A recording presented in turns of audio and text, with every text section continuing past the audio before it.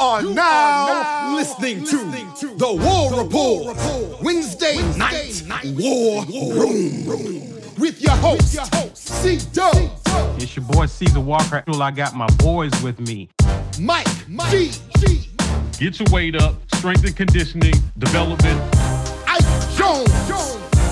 Stop thinking with your emotions and watch the tape. And Big Will. Which is not normal for me. It's taking something out of me. Are you ready? Because we are now locked and loaded for the Wednesday night War Room. Let's go!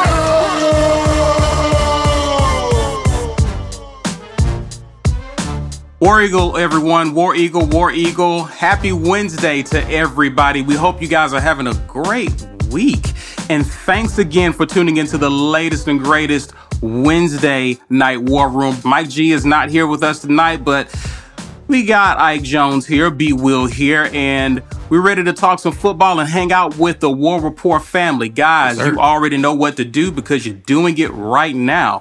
Please be sure to smash that like button.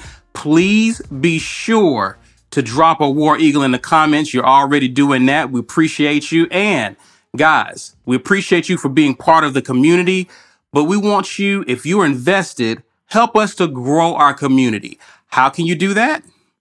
Start sharing this video so people will know on social media that we're out here. People are starting to look for Auburn content as we're getting closer to the season, and you could be the plug for those people to let them know that we're out here dropping great content. Just be sure to use hashtag Get Your Weight Up. Add us on Twitter. That will help us out a bunch. Listen, man, let's get into it. We're already 10 minutes in. Let's start talking Auburn football.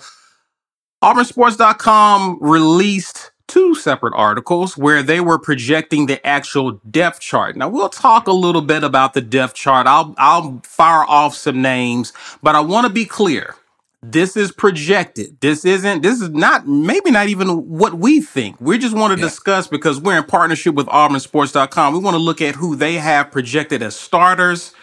And we'll get to interject some names, some people. We'll get to talk about some surprises because there's been some surprises. We've done Facts or Nah. We've done a lot of shows to where we gave our thoughts on who we thought would shine in fall camp, who would be starting or projected to start. And in some cases, I was off, right? Yeah. Some places spot on. So we're going to talk about some of those surprises as we begin. And we're going to start with the defensive side of the football. Here's what it looks like so far this is the projected starting group. According to AuburnSports.com, here it is. So we have starting at, what's that, nose guard? Yeah. Big Tony Fair. Now, on the other side, defensive tackle, defensive end, you have Colby Wooden. No shocker there. They're projecting Marcus Harris to be starting on the other side of Tony Fair along the defensive line. Your edge guy is Derek Hall. Can't say I'm surprised. These next names I'm about to fire off, no surprises as well. Zacoby McClain, Owen Pappo round out the linebackers. But we have at nickel, it's projected that Donovan Kaufman could be starting. So, cornerback, Roger McCreary. The other cornerback, Nehemiah Pritchett. At safety, we got Smoke Monday, and one of the biggest stories that have come out this week is that it's expected that Darius Knighton will pretty much be starting opposite of Smoke game one going into the season. So this is what it looks like so far. What are some surprises? And I'll go first with my surprise. My surprise, based off of these projections, we won't know until after this second scrimmage. This will have a clearer picture as Auburn will begin to slow down and begin to game prep for Akron. But a big surprise this fall camp has been Donovan Kaufman for me.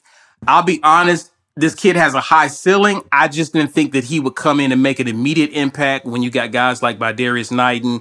You already got guys like Tennyson. Right. You got those guys are already in the mix. So I wasn't expecting him to make such a big impact already. If anything, I would expect him to have a crack at safety. opposite Smoke because that's an open position. We know Tennyson was working out there, but it was a possibility he could move back to nickel. But that's been my biggest surprise. But I'll, throw it to the guys. Will, talk to me. What has been a surprise so far? And what do you think about this list that's the projected starters so far? Well, what's not a surprise is that we have two of the three defensive linemen on that list are guys who weren't here in January, which, of course, we know they were departures. Outside of Kobe. Yes, but it's two of the three. Yeah. So Tony Fair and Marcus Harris, they were not on this team. They were not on this campus. And that was a need. We saw what last year went like. We all lament, that Truesdale felt the need to leave. But at the same time, they went and got what they had to get. And if they're projected ones right now, if that's who everybody's been talking about in camp, and it is, then that means they knew they needed to upgrade, and they did upgrade. And that's a positive sign. That warms my heart to see that 4 of the 11 defensive positions are guys who were not here yet, which means we knew we needed help. We went and got it, and we are good.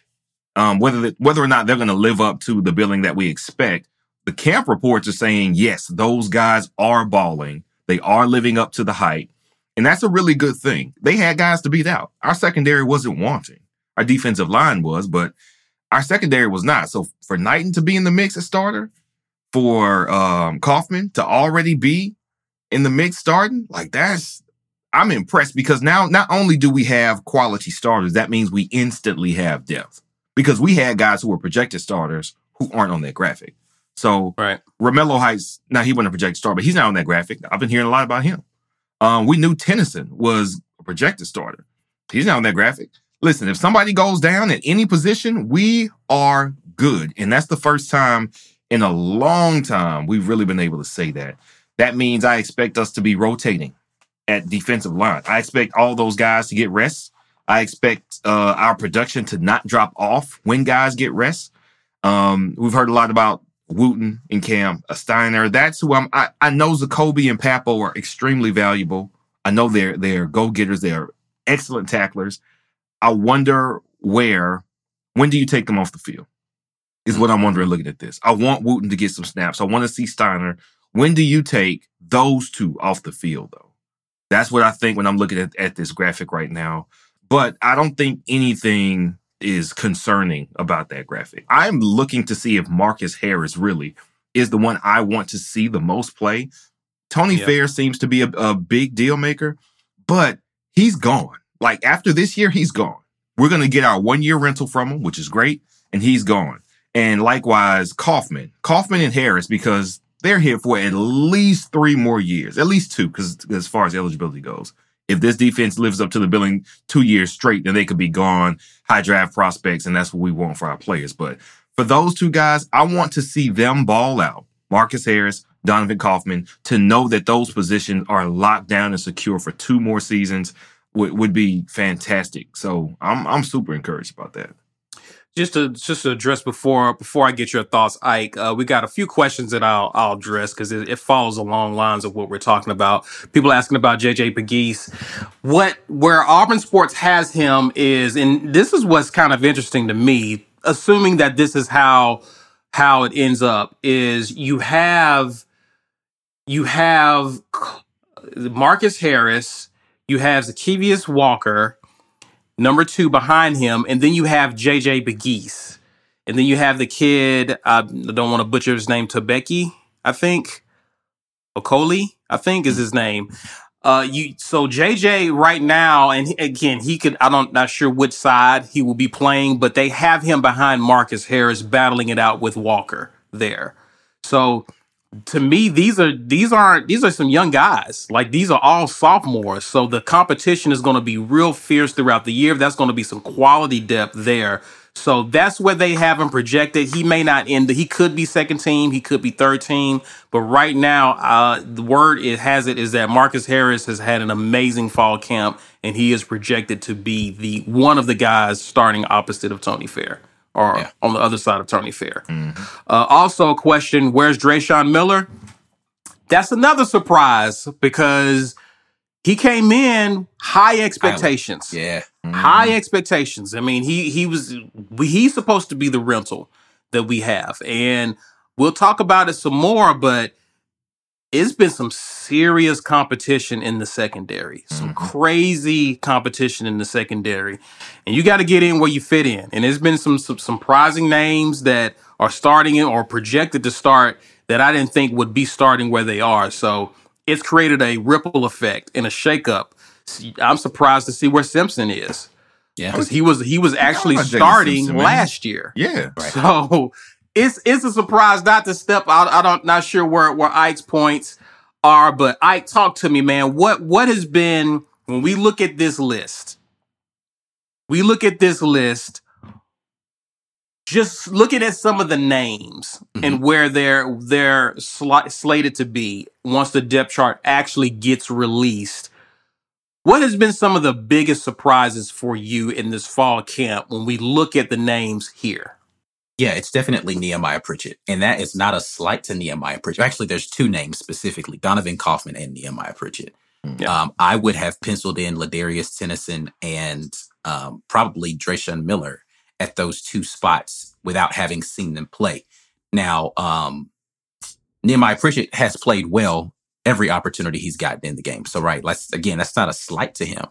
I just thought, a cornerback coming in from one of the best ranked secondaries in the nation last year was going to be a guy who's going to come straight in and be ready. But listen, he wasn't here in the spring.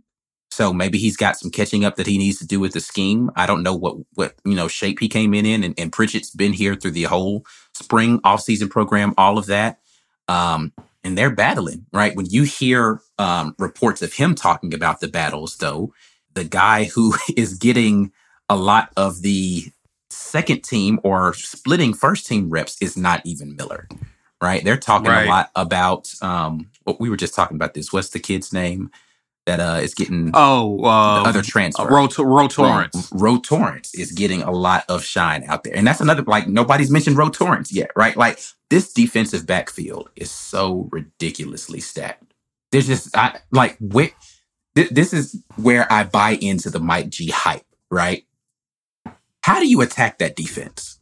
Where do you see a weakness? I'll pull it back up again. Where do you see a weakness on this defense? At most, you could say, Smoke Monday's out of place sometimes and maybe somebody throws something past him. Okay, but are you going to have enough time for that to happen? Right. I just don't know. And this is not me. This is definitely not a sunshine pump. I haven't seen him play a single down yet.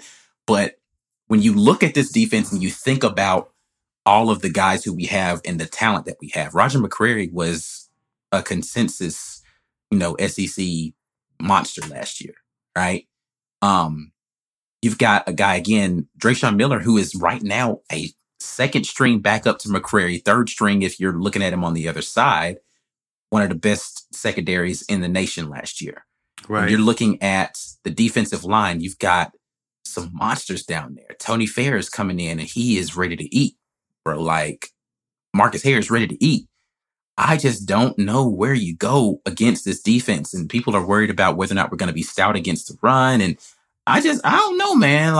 We got some guys down there that's ready to do work. And Kaufman, I think probably, again, the biggest surprise for me is Kaufman at the slot. I just, when Tennyson wasn't going to win the safety spot, I was like, okay, well, he's definitely going to be in that nickel spot. And it's looking like maybe he's going to be a backup there as well. But we can still go too deep at pretty much every position and have a monster coming in.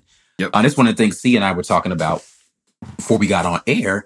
One of the things that I like most about this defense is how do you want to play football? We could play, right? When you go up against the Mississippi States that want to spread it out. All right, cool. We can throw a dime package out there and still have six quality defensive backs that we're going to put out there and some guys that can come downhill against the run if you decide you want to get cute. Yeah. Right. If you want to play big boy ball, okay, we can throw a 4-man front, 5-man front out there. No problem. We could do that too. If you get into third and long situations and we want to bring multiple pass rushers in there, cool. We got a pass rush package we can throw in there. All of these guys can go get after it.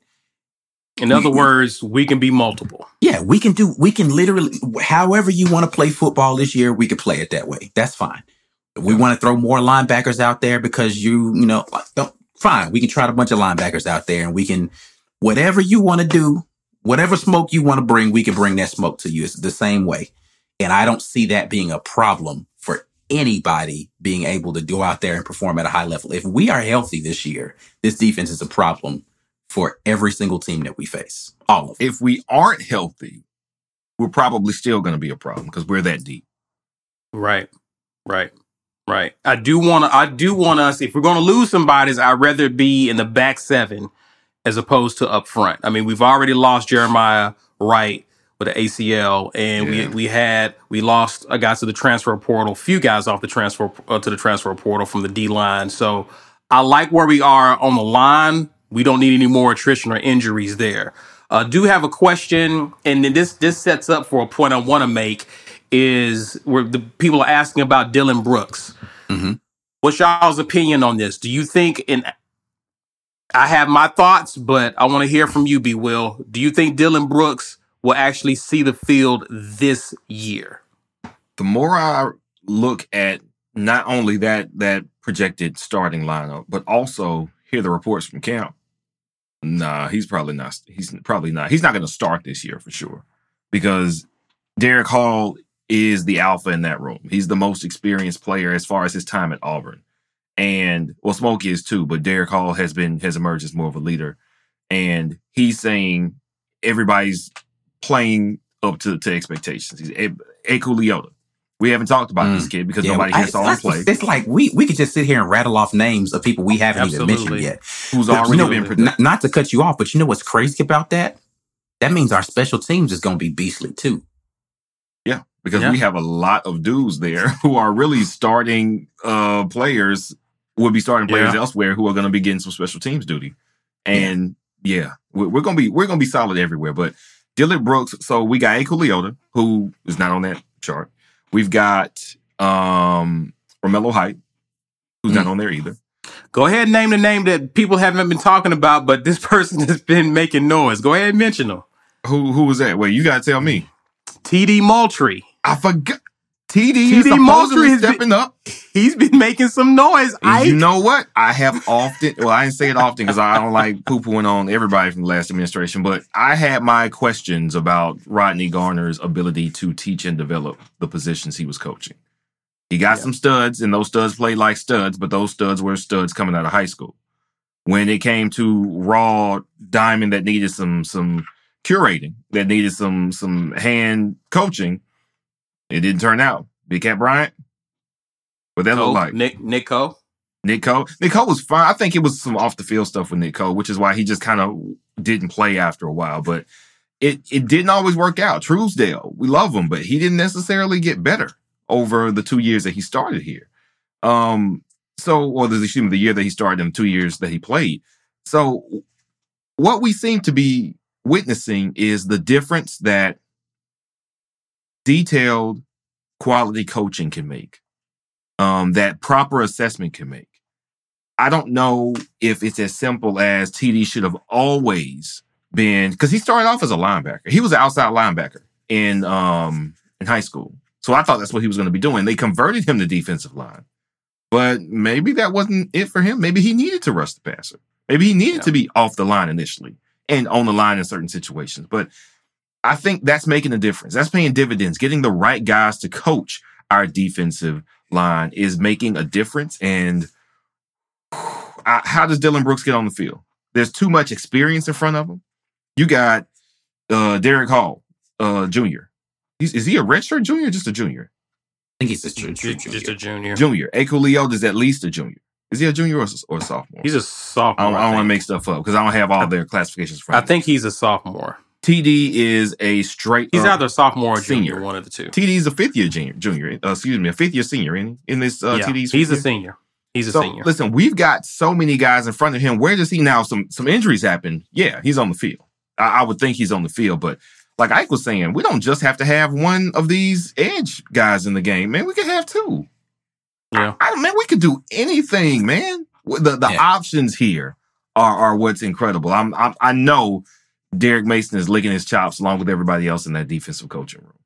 Yeah, it's gonna be scary. We ain't talked about like Lee Hunter, man. Like it's just so many names, bro. And see, this was Thomas Sanders' question right here. Who's behind Fair? Marquise Burks, who actually had a good spring. We haven't even gotten into the full depth chart. You can go ahead and run that down. Yeah. Marquise Burks, who they're projecting to be behind Fair at the nose guard position, the nose guard position, and behind him, Lee Hunter, who's someone else who has a high ceiling, who's also been having a good fall camp. So we got bodies. They got bodies. I think behind Colby, you got Dre Butler, and I think you have Caleb Johnson. Like you have a strong two deep. And like you said, if we want to do a 4-man, 5-man front, you have a lot of possibilities. Joseph Ballard is asking, where does Jalen Simpson fall? Right now, he is projected to be behind Nehemiah Pritchett. Yeah, so that's where they have him there. Actually, it's Jalen Simpson / Ro Torrance, right? That's according to AuburnSports.com. So it'll be interesting to see where he falls out. But again, one of the biggest surprises in that room for me has been Drayshawn Miller, because he was kind of everyone's favorite to at least be in the two deep conversation. Yeah. And right now, it doesn't appear, based on what Auburn Sports, and they're much closer to it than we are. It looks like he's fighting to even be in the two deep. That's just how crazy the depth is in the secondary. So I'm excited about this defense, man. And listen, as Mike G says, shutouts, right? I don't know if that's going to be a thing, but I am excited about third down defense. I am excited about us winning first and second down and being able to pin our ears back. I think one of the biggest things I'm excited about is, you can talk about this. I don't think, based off of what we've been hearing and who we got, when we look at that list, I think we'll be able to bring pressure without having to bring guys from the secondary and from the second level to actually bring pressure. We can actually drop guys back in coverage. That's what's crazy about it is, like, we talked about the performance of the offense in the first scrimmage and how they were stress testing and they're really they were bringing blitzes consistently, right? Yeah. So they clearly have some ridiculous blitz packages as well. So like if they want to just load up and send a bunch of guys to you, I think Derek Mason and company, shout out to Zach Etheridge, back there coaching those guys up. I think they're comfortable leaving our guys on an island, right? Mm-hmm. And so they're like, all right, cool. We're going to heat you up often. Mm-hmm. Throw into the Hornets nest back there if you want to. Yeah, and you got to remember, we have 3 defensive coordinators on this staff. Yep. All of these guys got ideas. And just like the offensive side of the ball, they have put together Auburn's new defense. So there's a lot of ideas in that room, a lot of talent to play around with. They've been mad scientists in the offseason building this defense. Yeah, I'm just excited about this. I'm really excited about this side of the ball. I really am hoping that we don't waste this defense. Like 2019. Like this, and again, I don't know how many more seasons we're going to have of Derek Mason. Right. Let's get our good use of him while he's here, is all I'm saying. Yeah, because I think we've got 2 at the most, because he said he was headed to the NFL, and I don't think he has anything to prove to people on the NFL level about his coaching ability. He came here for a reason, whatever that specific reason was, whether it was to prove his chops so he could get another head coaching job in college, or I don't know what connection he had. Apparently he's like-minded with Brian Harsin about how a football team should be run. So either way, we come out really good. And the way we come out, I think best case is that we have a monstrous year this year and next year while he's here. And then he can hand over a functioning defense that is churning out NFL players to one of these other guys who has already been a defensive coordinator and maintain that momentum. Now, he's a personality that you don't want to lose, and that's a loss no matter how you cut it. is that he is a guy that everybody seems to want to go to bat for. And that's great. X's and O's are one thing, but personalities are what get kids on campus over other locations outside of X's and O's. And that's why we've been doing so well along the defensive line. Coach Eason, he's a great personality for these guys who are going to play because he's played in the NFL and he's coached in the NFL and he knows how to relate. We saw him coaching that the first time we heard him, that he got hired. He was coaching Pro Bowl. Excuse me, not a Pro Bowl, Senior Bowl. He was coaching the Senior Bowl guys. It's like, man, look at this. When did we didn't see our last D-line coach the guys necessarily, but this is what you know is going to bring kids in, and we thought it was going to work. We had questions about his recruitment ability. All those questions are answered as far as I'm concerned. Those are two guys that I'm glad we have. We need to have great years while they're here so we can be, again, known for defense where it doesn't matter that Derek Mason isn't here anymore. Look what we did. Look what we already got on the shelf here. We got the same minds here who were rubbing elbows with Derek Mason, so they know what to do with this talent. You need to come on back, get on board, and we'll know what to do with you and get you to the league. So hopefully this defense can be as good as we think it's going to be so we can get that momentum going and maintain it.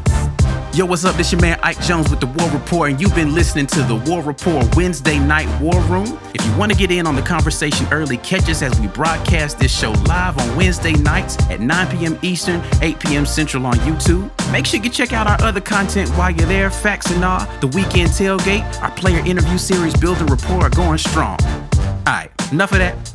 Let's get back to the show. I got a question for you, Ike, and this comes courtesy of Lawrence Robson. Shout out to you, my guy. Y'all remember what Mason did with Zach Cunningham at Vanderbilt. What do you think he does with Papo and Zacoby? Yeah, I think that's a great thing. Like, Zach Cunningham was special, right? And I think we have two special talents as well in our linebacking system. I don't know who the linebacker coach was when Zach was there at Vanderbilt, but he definitely was a different kind of breed. And so I'm looking forward to seeing what we do with those guys. I mean, Zacoby and Papo were already, if you look at, I forgot who recently put out like their top 5 linebackers in the conference. Both of them were there, right? We had both in the top 5. Now, Zacoby was number 2. They were I think it was the top 5 tacklers last year in the SEC. I don't know how Zacoby was number 2 on that list, considering he was the best tackler in the nation. You have the highest returning tackler in the nation coming back. I would think he would be number 1 on your linebacker list, but whatever. It's cool. I think he was number 2 on that list, and Papo was number 4 in the top 5. So we have 2 of the top 5, according to whomever out there, linebackers returning with a brand new defense. They've already been raving about just the run fits that you're going to see with this defense. If you're going to have them be able to be downhill against the run, we've talked about how downhill the running game is going to be. Linebackers coming downhill, man, it's just really KJ Britt, man. Every time I say downhill and linebacker, I think about KJ Britt and how he wasn't there for us last year and how much he would definitely eat in this defense this year. That hurt us. But yeah, I'm looking forward to it. He probably would have earned him some few more millions had he stayed. Sure. Yeah, for sure. Water under the bridge. Somebody said it was Cole Kubelik who put that list out. So he was. Listen, he's a former Auburn guy, so he's trying to be as impartial as possible. So if Zacoby is number 2 on that list, man, just listen. Listen, and we're not even talking about some of these other guys that are out there, man. Like these Cam Riley's. Chandler Wooten. Like that's the guy I want to see what they do with, because he has a lot to prove coming back. So he knows it. I'm curious to see how because I think Zacoby, barring some type of meltdown this year of epic proportions, I think we know what we're going to get out of Papo and McClain, right? I'm curious to see behind those guys who shines, whether it's Steiner or Cam Riley or Wooten. Like I'm curious to see who's the next group. What's the future going to look like? I hope we get a glimpse of what the future looks like at the linebacker position at Auburn. So good times, man. I'm excited about this side of the ball. I'm not sure if we're going to be pitching shutouts like Mike G said, but I do expect our defense to be very stingy, and I expect us to improve on third down. Basically improve on what we did last year. So Man, it's just good to hang with the War Report family, man. The family is here in full effect, man. And how many days are we? How many days are we? 18, is it something like that. 18 days? 17. Like 17? 17? Wow. Hold on. That's hey, crazy. listen, I appreciate that very much, Blake, coming on board with Man, the family. thank You know what I'm you, saying? man. This is why y'all are family, man. The See, family provides, man. what I'm Matt K said, talking get about. my weight down. All right. Y'all funny. Y'all funny. Well, guys, let's get to the latter half of the show. Let's go ahead and talk about the offensive side of the ball. Again, this is are what everybody came to projections. talk about for This real. is what Y'all this is the main. That was the undercard. We spent time talking about the undercard, right? This is the headline event here. This is the offensive side of the ball. So, drum roll. Here it is. Let's just start with the backfield. You got Bo Nix. No shocker there. Tank Bigsby. No shocker there. But everything else has been quite interesting this fall, and everything else has been up in the air. One of the receiver positions, of course, receiver one is Demetrius Robertson. Behind him, I'll go ahead and list who AuburnSports.com has behind him, is Zevion Capers, Shedrick Jackson, behind Demetrius Robinson. My man, Shedrick Jackson, baby. Now, opposite of him, we have Elijah Canyon. Behind Elijah Canyon is Malcolm Johnson. That's Mike G's guy That's there. Mike G's guy, yeah.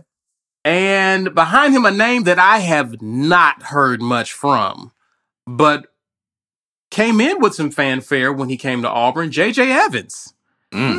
Okay. Has anyone heard much? He's been on the milk carton as far as I'm concerned, but That's a he's name there. that I was hoping to hear a lot more from, but I'm glad, he's moving his way up the depth chart. Okay. Let's see. We'll see. Now, we got for slot here, number 1, Javaris Johnson. Behind him, the number 2 guy projected is Kobe Hudson. And behind him is Tavarish Dawson. Yeah, Dawson's who's the guy been that's making super a high. lot of noise in this fall. So, and he could, if we were doing what's the trends, they show the arrows of who's trending up or down. I would put an up arrow by him because he's probably trending upward based on what we've been hearing from him. Now, the line is where, let's talk about tight end. Now, I'm surprised with this one for sure. Okay, yeah. We'll get to John Samuel Schenker. He's the projected tight end in this offense, but we'll talk more about that. Now, left tackle, you have Austin Troxell. That's not a shock there, but behind him, you have Alec Jackson, Killian Zerrier, and at left guard, now here's a surprise. This is a surprise for me. For sure. Because I was thinking more so Tayshawn Manning, right? So we got at left guard, we have Jalil Irvin, followed by Tayshawn Manning, followed by Tate Johnson. Now, the other biggest surprise this fall has been center, where Nick Brahms, with all of the movement going on the offensive line, he has been the one constant on this line. The guy that we have talked about in film review, we've shown the middle line, the Mike linebacker for Georgia running right by him.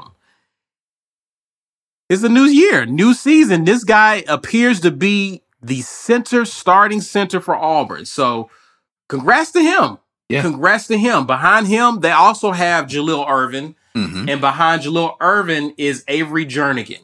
At right guard, it looks like this is where this guy may wind up being, is Brandon Council. Of course, he's been moved around at right tackle. We've heard this week he's been getting some work at left guard.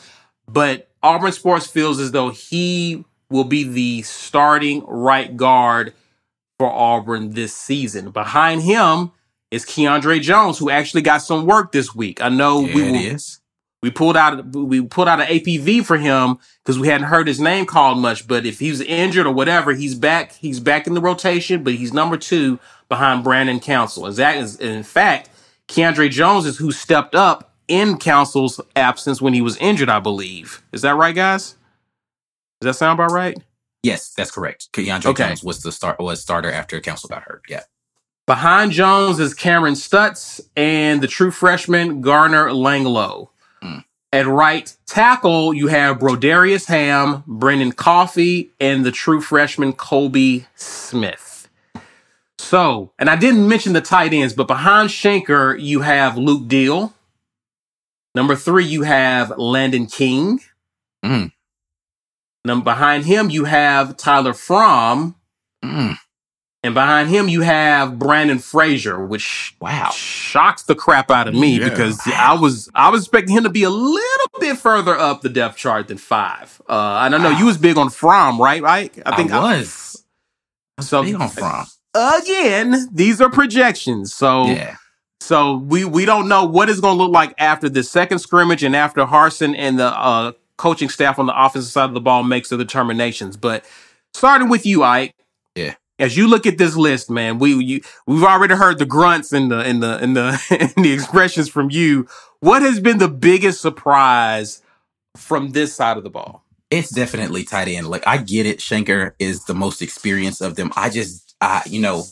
So let's be clear about a couple of things. Number one, this is not what the coaches have put out, right? This is people speculating about who they think are going to be at different positions. Number one. Number two, we still have a whole other scrimmage to go. Number 3, that doesn't mean that just because a person starts or is slotted in at a specific space that they're going to get the most reps. We're going to be having a lot of different formations. We're likely going to be in 21, 22, 12. We're going to be in a lot of different types of formations and a lot of people in a bunch of different places. Schenker is a very multiple type of player, right? He can step in and play fullback. He can be, a down lineman tight end. They had him split out wide some last year. So we know he can catch and block. And he seems to be very disciplined. I'm still surprised that he is slotted as the number 1 by the projections right now from Auburn Sports. So, and then I guess really as you just go downstream in the tight end room, I'm just Landon King being so high, I'm shocked at. Yeah, like that. There's a lot of things about that I'm just like, wow. The other thing that I think I am surprised a little bit about is Jalil Irvin at the left guard, right? Like I didn't think that's where he was going to be. I just figured he was going to be our backup center, not necessarily at the guard position as a starter. Manning was the one that I thought was going to win that spot and still could win it, but we will see what shakes out of that. Everything else is pretty much as expected. Demetrius Robertson, all reports say that he has come in, picked up the offense really quickly, and is out there doing work. He's got good chemistry with Bo already, which is surprising. The guy who's been here for the least amount of time has the most chemistry with Bo.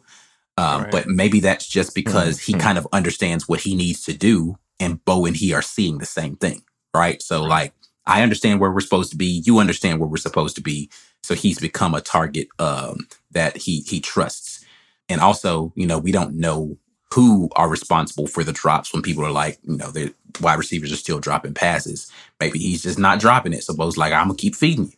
So very interested to see kind of how the wide receiver room shakes out too. Very happy to see J.J. Evans. J.J. Evans is somebody who I was super high on coming into the year this year. I thought this was going to be a breakout year for him. He's a big body receiver, a good possession guy. We lost our best possession receiver last year. So I'm thinking J.J. Evans is going to come in here. He's going to be that guy who can just box out and go get something for the quarterback, right?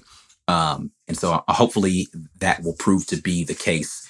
Again, I said this about the defense. I'll say it about the offense. We have the opportunity to be, and we've heard this many times in reference to Brian Harsin's offense, multiple, because we have so many guys who can fit in so many ways. And if we want to go 4 wide and we want to be able to spread it out, we could do that.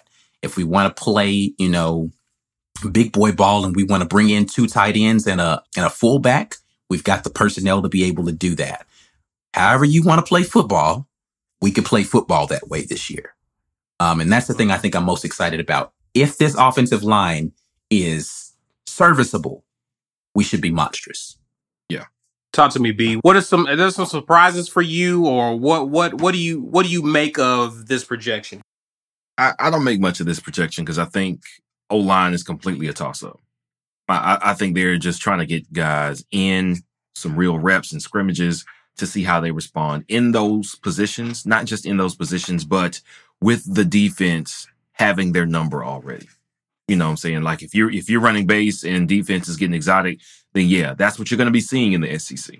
That's what you're going to be seeing when we play our rivals. So what do you look like? And they're stress, as Ike said, they're stress testing everything. And they need to stress test everything because we don't really know what we got, man. We know we looked all right for a few games last season, and then everybody started dropping like flies. So they've got to figure this out. We know that we are deficient a guy who is as athletic and strong and powerful as is required to be a great left tackle.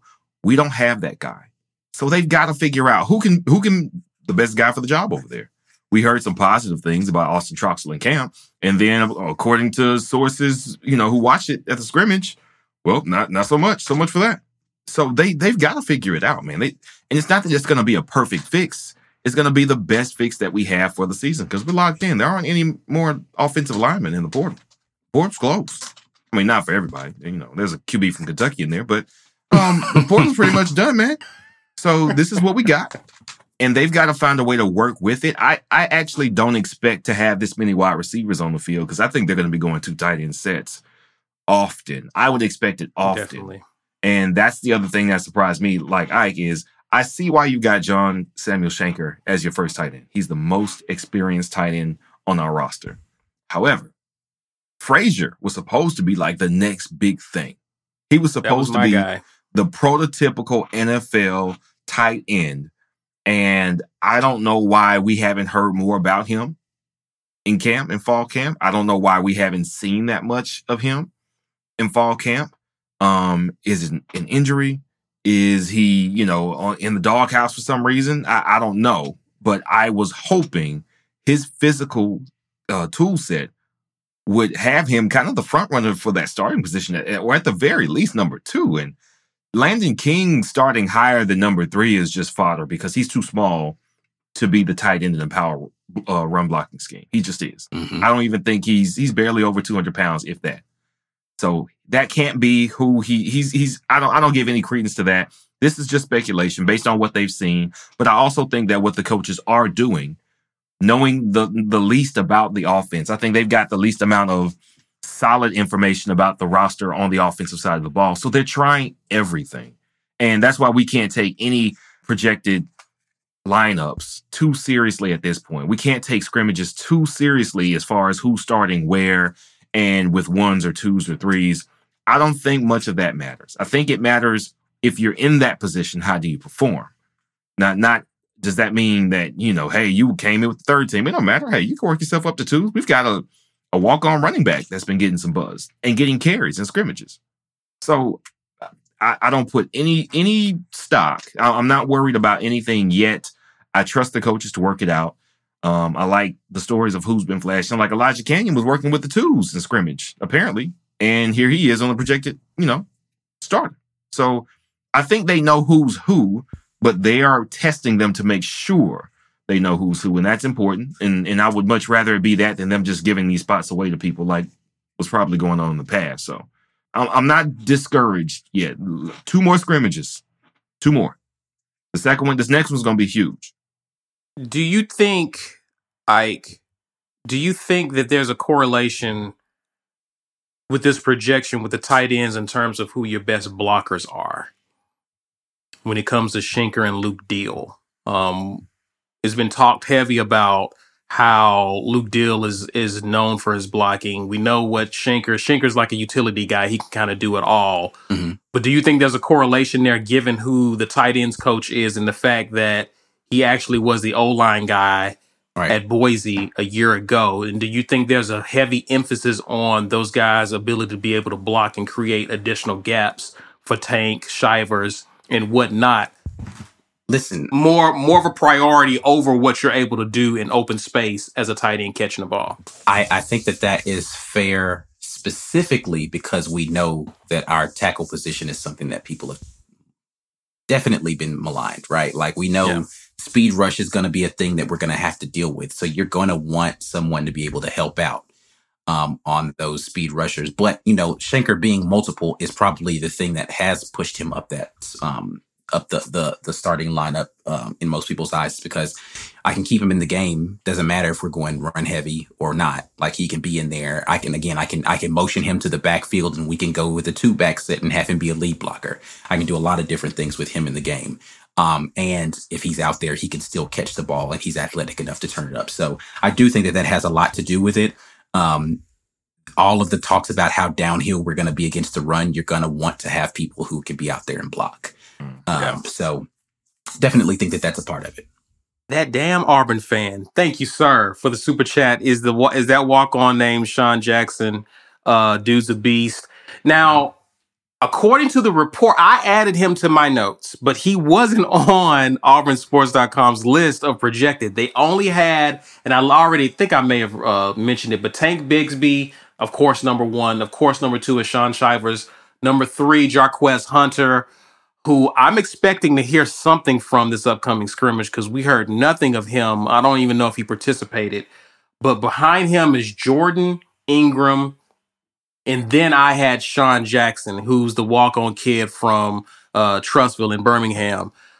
I've been hearing good things about him. Yeah. And I think they're going to keep him around just because you need a good 4 or 5 running backs, especially for what Auburn intends to do this year. I expect him to be around there somewhere. It's no telling who's going to go down.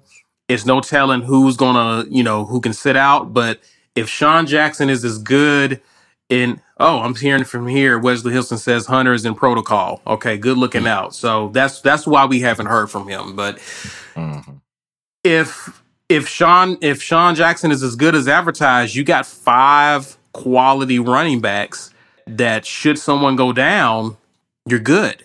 And you got to remember how important that is because earlier this year, we were like, where's the next running back coming from? It was just 2 guys, right? And we was nervous about Shivers at one point. So for us to go from 2 to 5 like that, and it appears to be, and Ingram is actually doing a good job this fall camp. So I'm happy for him because he was such an unknown. We had nothing on him because he didn't see the field at Central. Was it Central Michigan? I believe. Central Michigan. So it's to hear the good things makes me happy about that position because I'll be honest with you, I will be surprised if we get through the season and Tank and Shivers are healthy from start to finish. Yeah. Now, I want that to be the case, especially in Bigsby's case, but we know how brutal it is to get through the SEC. I mean, Tank and Shivers didn't do it last year, right? So we don't have anything to go on that they will. So to see that they've got their bodies behind them, capable bodies, is encouraging. War Rapport family, it's your boy Mike G.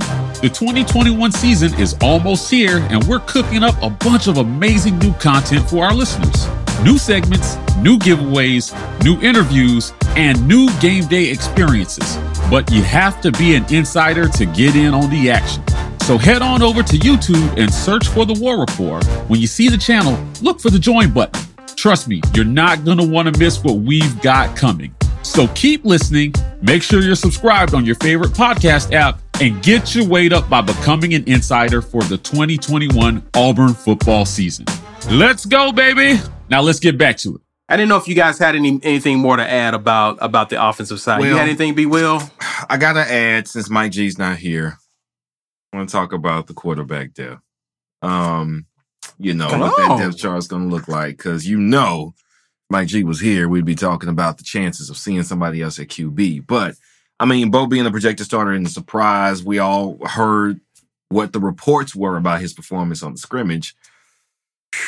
One thing that Ike brought up on Sunday's show was how Harsin complimented Demetrius Davis unprompted. Like that's a really big deal. Harsin is not a He doesn't seem to be. Let me talk like I've been at Boise for 10 years. But Harsin seems to be straight to the point. When he wants to say something, he will say it. He's not dancing around anything. So he's not really kind of playing politics as far as trying not to, place blame, or he doesn't name names. He says we need to play better at that position. But he jumped out there to compliment Demetrius Davis when he was not asked about Demetrius Davis. Yeah. And that is a beautiful sign that is the guy who impressed him the most. And I would not be surprised now. Again, we don't want to put too much stock into the first scrimmage for the reasons that we mentioned, which is they're trying to figure it out at O-line. When you don't know what you got at O-line and wide receiver, then whatever the QB performance is, you got to kind of take it with a grain of salt. But we got another scrimmage coming up. And I think there should be one more after that before they officially start game week prep for Akron. So all I'm saying is if we get a repeat in scrimmage 2 and 3, after the O-line and wide receivers have had some time to gel, and now, hey, they did what they were supposed to do, I don't know, man. I don't know. I used to think, hey, if Bo just plays all right, he'll make it through the season as a starter. I don't think that anymore. I think that's E-type. Okay. All right. Okay. Let me ask you this. Does Bo get all of the first team snaps in this upcoming scrimmage on Friday? Or will TJ get some of the first team snaps? I think Bo goes out there first, but will TJ get some of the first team snaps? And if you are going to truly evaluate any system, then you have to take one piece out to see how it functions without that piece, to know how much effectiveness do you lose if I just change this one thing out. If the coaches are being objective about their evaluations, then they've got to give another guy first team reps with the first team O-line against the first team defense. You have to know what you've got. I have more faith that this coaching staff will be objective than I've ever had in the last coaching staff. So I do expect to see Finley and maybe even Demetrius Davis getting reps behind the first team offensive line with the first team wide receivers against the first team defense. I fully expect that. So we can have some controlled comparisons. Here's how you did in their, you got to remember, they're controlling the play calling. I'm going to call something that I know the defense is going to respond to this way, just to put you in a situation where you have to make this read and make the proper throw. And if one guy can do it and another guy can't, you got some really good information about how you need to proceed. So I'm hoping they do that just because we want the best guy. Like that should be the number one reason. We'll see. But I think they're going to give those guys a real shot. We got to walk on getting reps in a scrimmage. Guys are going to get their chances. And so I really think that's going to happen. What you think, Ike? The question is whether someone besides Bo will get first team reps. Yeah. I think that is completely up in Bo's hands. If he goes out there and plays well, he'll probably continue to get the reps. If he goes out there and he throws a pick or an almost pick, or he seems like he's out of sync with guys, I think they're going to treat it like a game and say, hey, you keep doing well. Like it's going to be like a pitcher, right? You're not doing well right now. I'm putting the reliever in, right? I think that's how they're going to start treating these scrimmages to let them know you don't have a lot of time anymore to figure this out. Right. We've only got so many more times that we can go out here and practice like this before it's real. And if you're still making the same mistakes, there's a guy behind you who can do it. All that said, I still think, as of today, Bo Nix is the starting quarterback for Auburn University going into game 1. Agreed. I think that he is going to have not just bad, it's going to have to be disastrous practices for him to lose his starting job. I don't see it happening. There's no evidence to suggest, as much as, we talk about Bo Nix and his deficiencies, I still think that Bo is a super talented quarterback and he's a gamer and he doesn't really fear the spotlight. Now he may be a little gun shy against the rush, but he doesn't fear the spotlight. And so I don't see Akron being the game that supplants him. Right. They're going to go out there and they're going to dominate Akron. He's going to play well in game 1. And he's going to look like some kind of all SEC candidate probably. Yeah. But game 3, you have to circle the Penn State game and say, if he's not looking good by then, we'll see.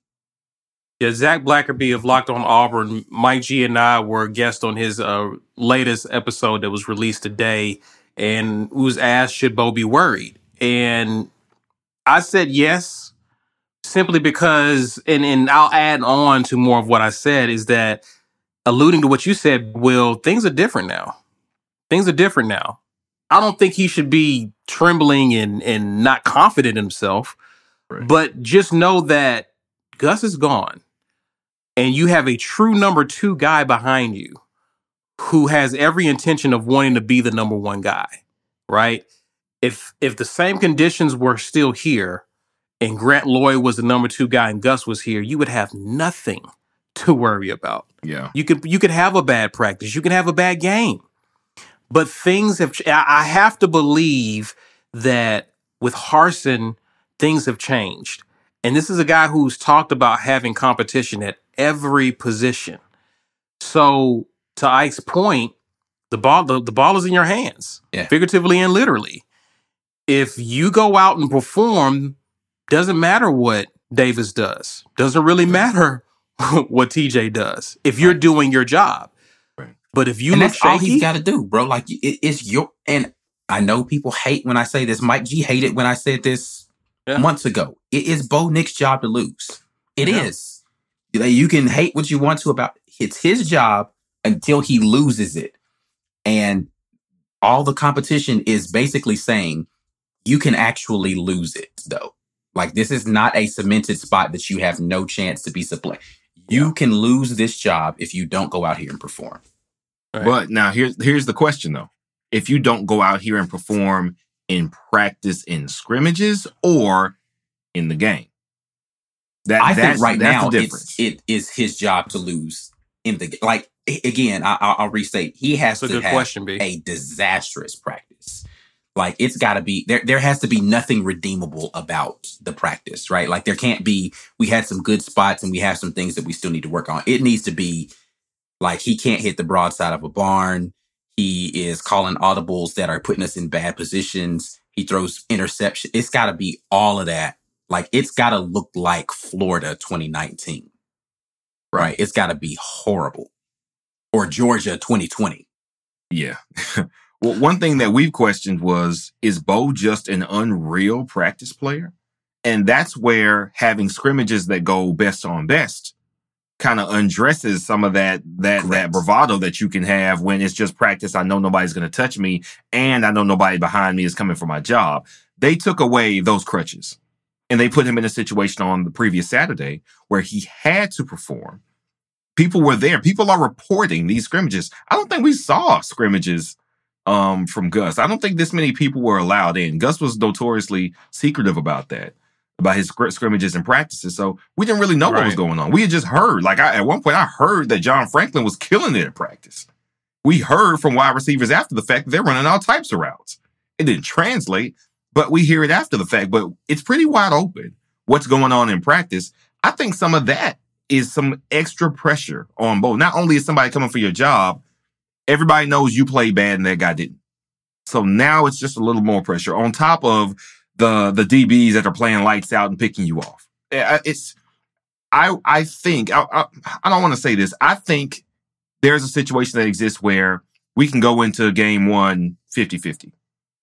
Two people are going to get reps with the first team in the game because somebody was consistent all throughout fall camp and scrimmages and you were inconsistent. You can still be the first guy out there, but you're going to have to show consistency. And not just when you're playing a team like Akron when everything's easy. They can still give you some calls where you have to make a throw that maybe you were having trouble with in practice. So make it. It's game time. Let's make it. If he doesn't do it, I want the best guy out there, man. So, I mean, Harsin definitely left that 2-quarterback door open, right? Mm-hmm. Like, he could have closed that door when asked. Like, he was asked very pointedly, can you see a scenario where you play 2 quarterbacks?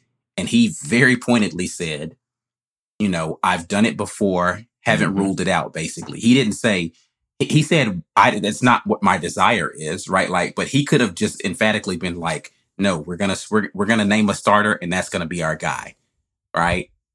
Yeah. If him leaving that door open leads you to believe he hasn't seen what he needed to see out of anybody yet. Right. Which is why Bo should be concerned.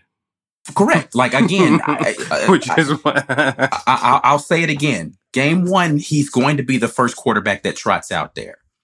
How long he stays out there is 100% up to Bo Nix. Nobody else controls his fate.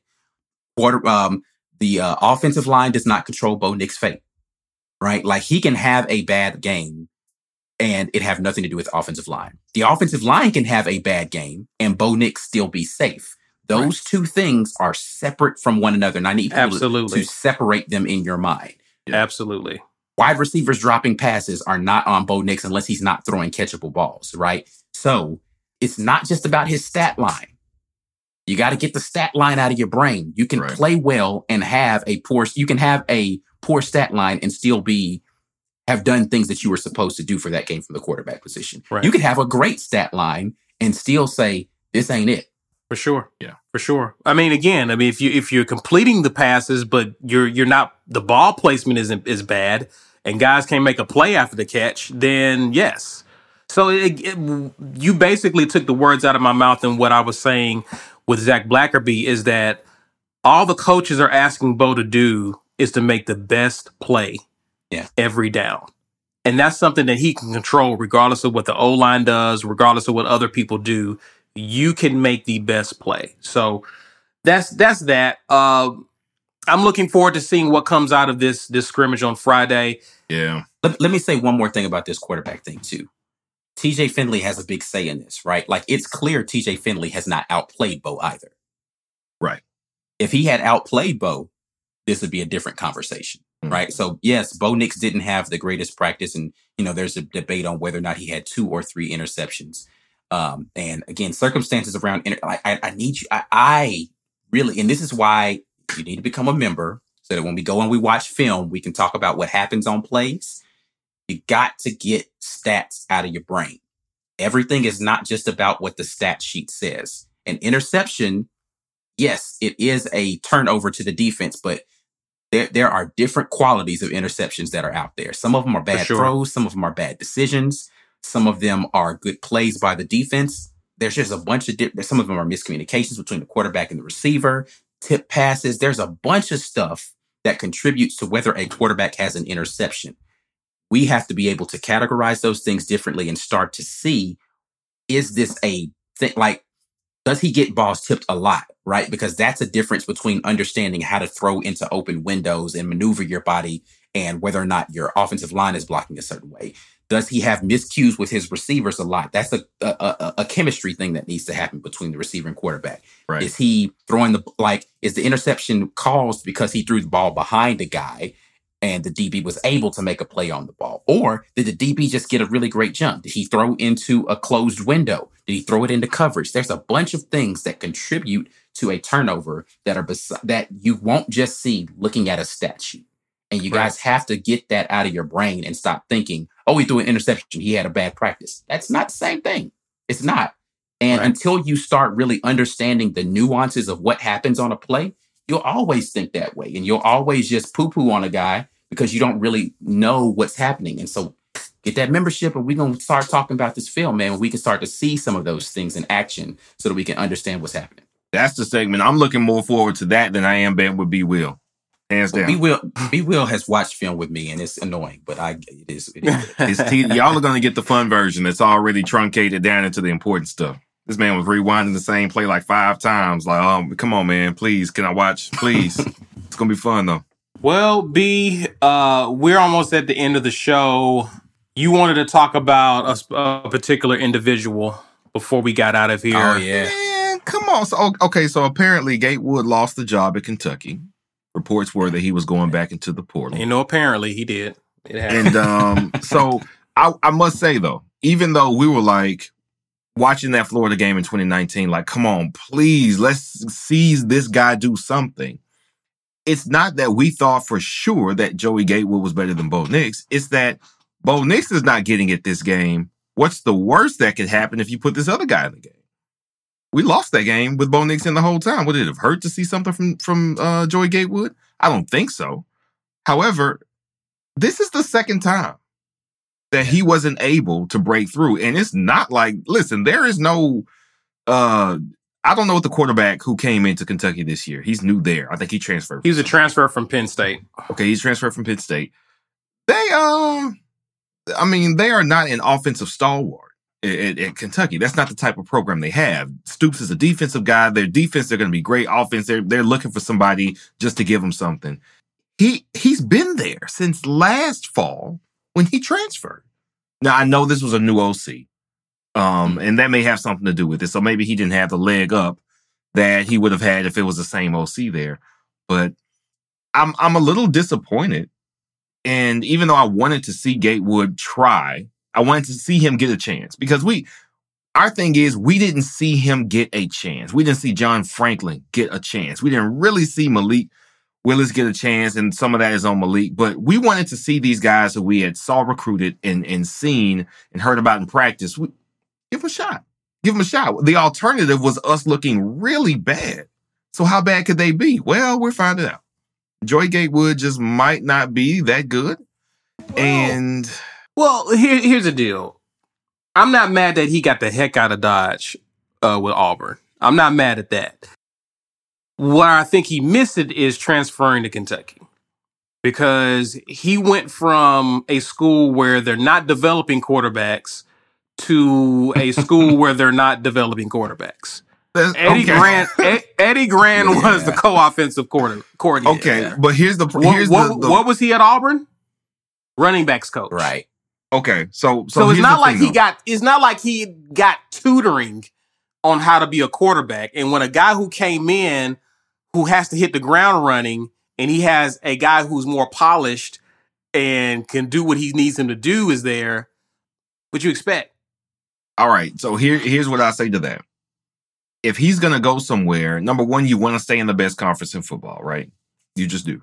I think to step down anywhere hurts your prospects. If you think that you're a next level prospect, then you want to stay in the most competitive conference. And in the SEC was a good move for him. Also, at a school where they have been mediocre at quarterback, so you instantly have an opportunity to break through. That's the best place for him, where there's not a lot of competition, or at least not a lot of quality competition for you. At least you didn't think. And they ran the ball with their quarterbacks a lot, which should be a strength of his. I think Kentucky made sense for him. If the OC stayed, maybe. I don't know. He seems to be a group of five guy. That was really like Vanderbilt and Kentucky were probably his only shots to actually play somewhere. Mm-hmm. But I think he should have just stopped trying to be in the SEC. I think he should have just said, look, I'm going to go to, because when he transferred, he didn't even have a shot at start. Like I don't even know that he was the number 2 quarterback at Kentucky for real. No. So it's like, wasn't. Why did you even go there, bro? Like, you should have just went somewhere where you could go play, man, where you are athletically better than everybody else and get an opportunity to go to a place like a Liberty, right? Where you could have played behind Malik Willis and they would have put you in a system where you could run a bunch. Go to JUCO route. Go to JUCO route, get some development, a big school come calling for you, and then you can go up and actually have an opportunity to showcase. You already got something on film that, hey, this guy can throw the ball, right? Like, just go the JUCO route. Or go somewhere where whatever you wanted to major in. Who's got your major, man? Sports science. Man, what do you want to do after life of college, bro? Because that's what you need to be looking at right now. Who has the best major for me? It ain't looking good for your boy. Student athlete. It's not looking good for your boy right now. That's all I'm saying. That's on my mind. And I still can't believe he went to UCF after the way. Once Gus chewed him out when he was trying to go into the game. He's not definitely at UCF yet. That's just speculation. Wait for it. It can happen. We'll see. We'll just see. We'll see. Guys, thank you so much for watching live with us. Thank you for being part of the War Report community. If you believe in this community, if you love this community, help us to grow it. And you start doing that by sharing the videos, guys. Please use hashtag Get Your Weight Up. If you're out there on social media, blast this on your social so that people can get access to this content, to know that we're out there. There are a lot of Auburn fans looking for great content. A lot of Auburn fans don't know we're even here. So let it be known that we're out here. Do the necessary. We appreciate that a lot. If you haven't already, please be sure to like this video and subscribe to us if you haven't already. You can find us on Instagram and Twitter at The War Report. We are also TW Report on TikTok. That's it for now, guys. We will definitely see you again on the weekend tailgate. But until then, War Eagle. There you go.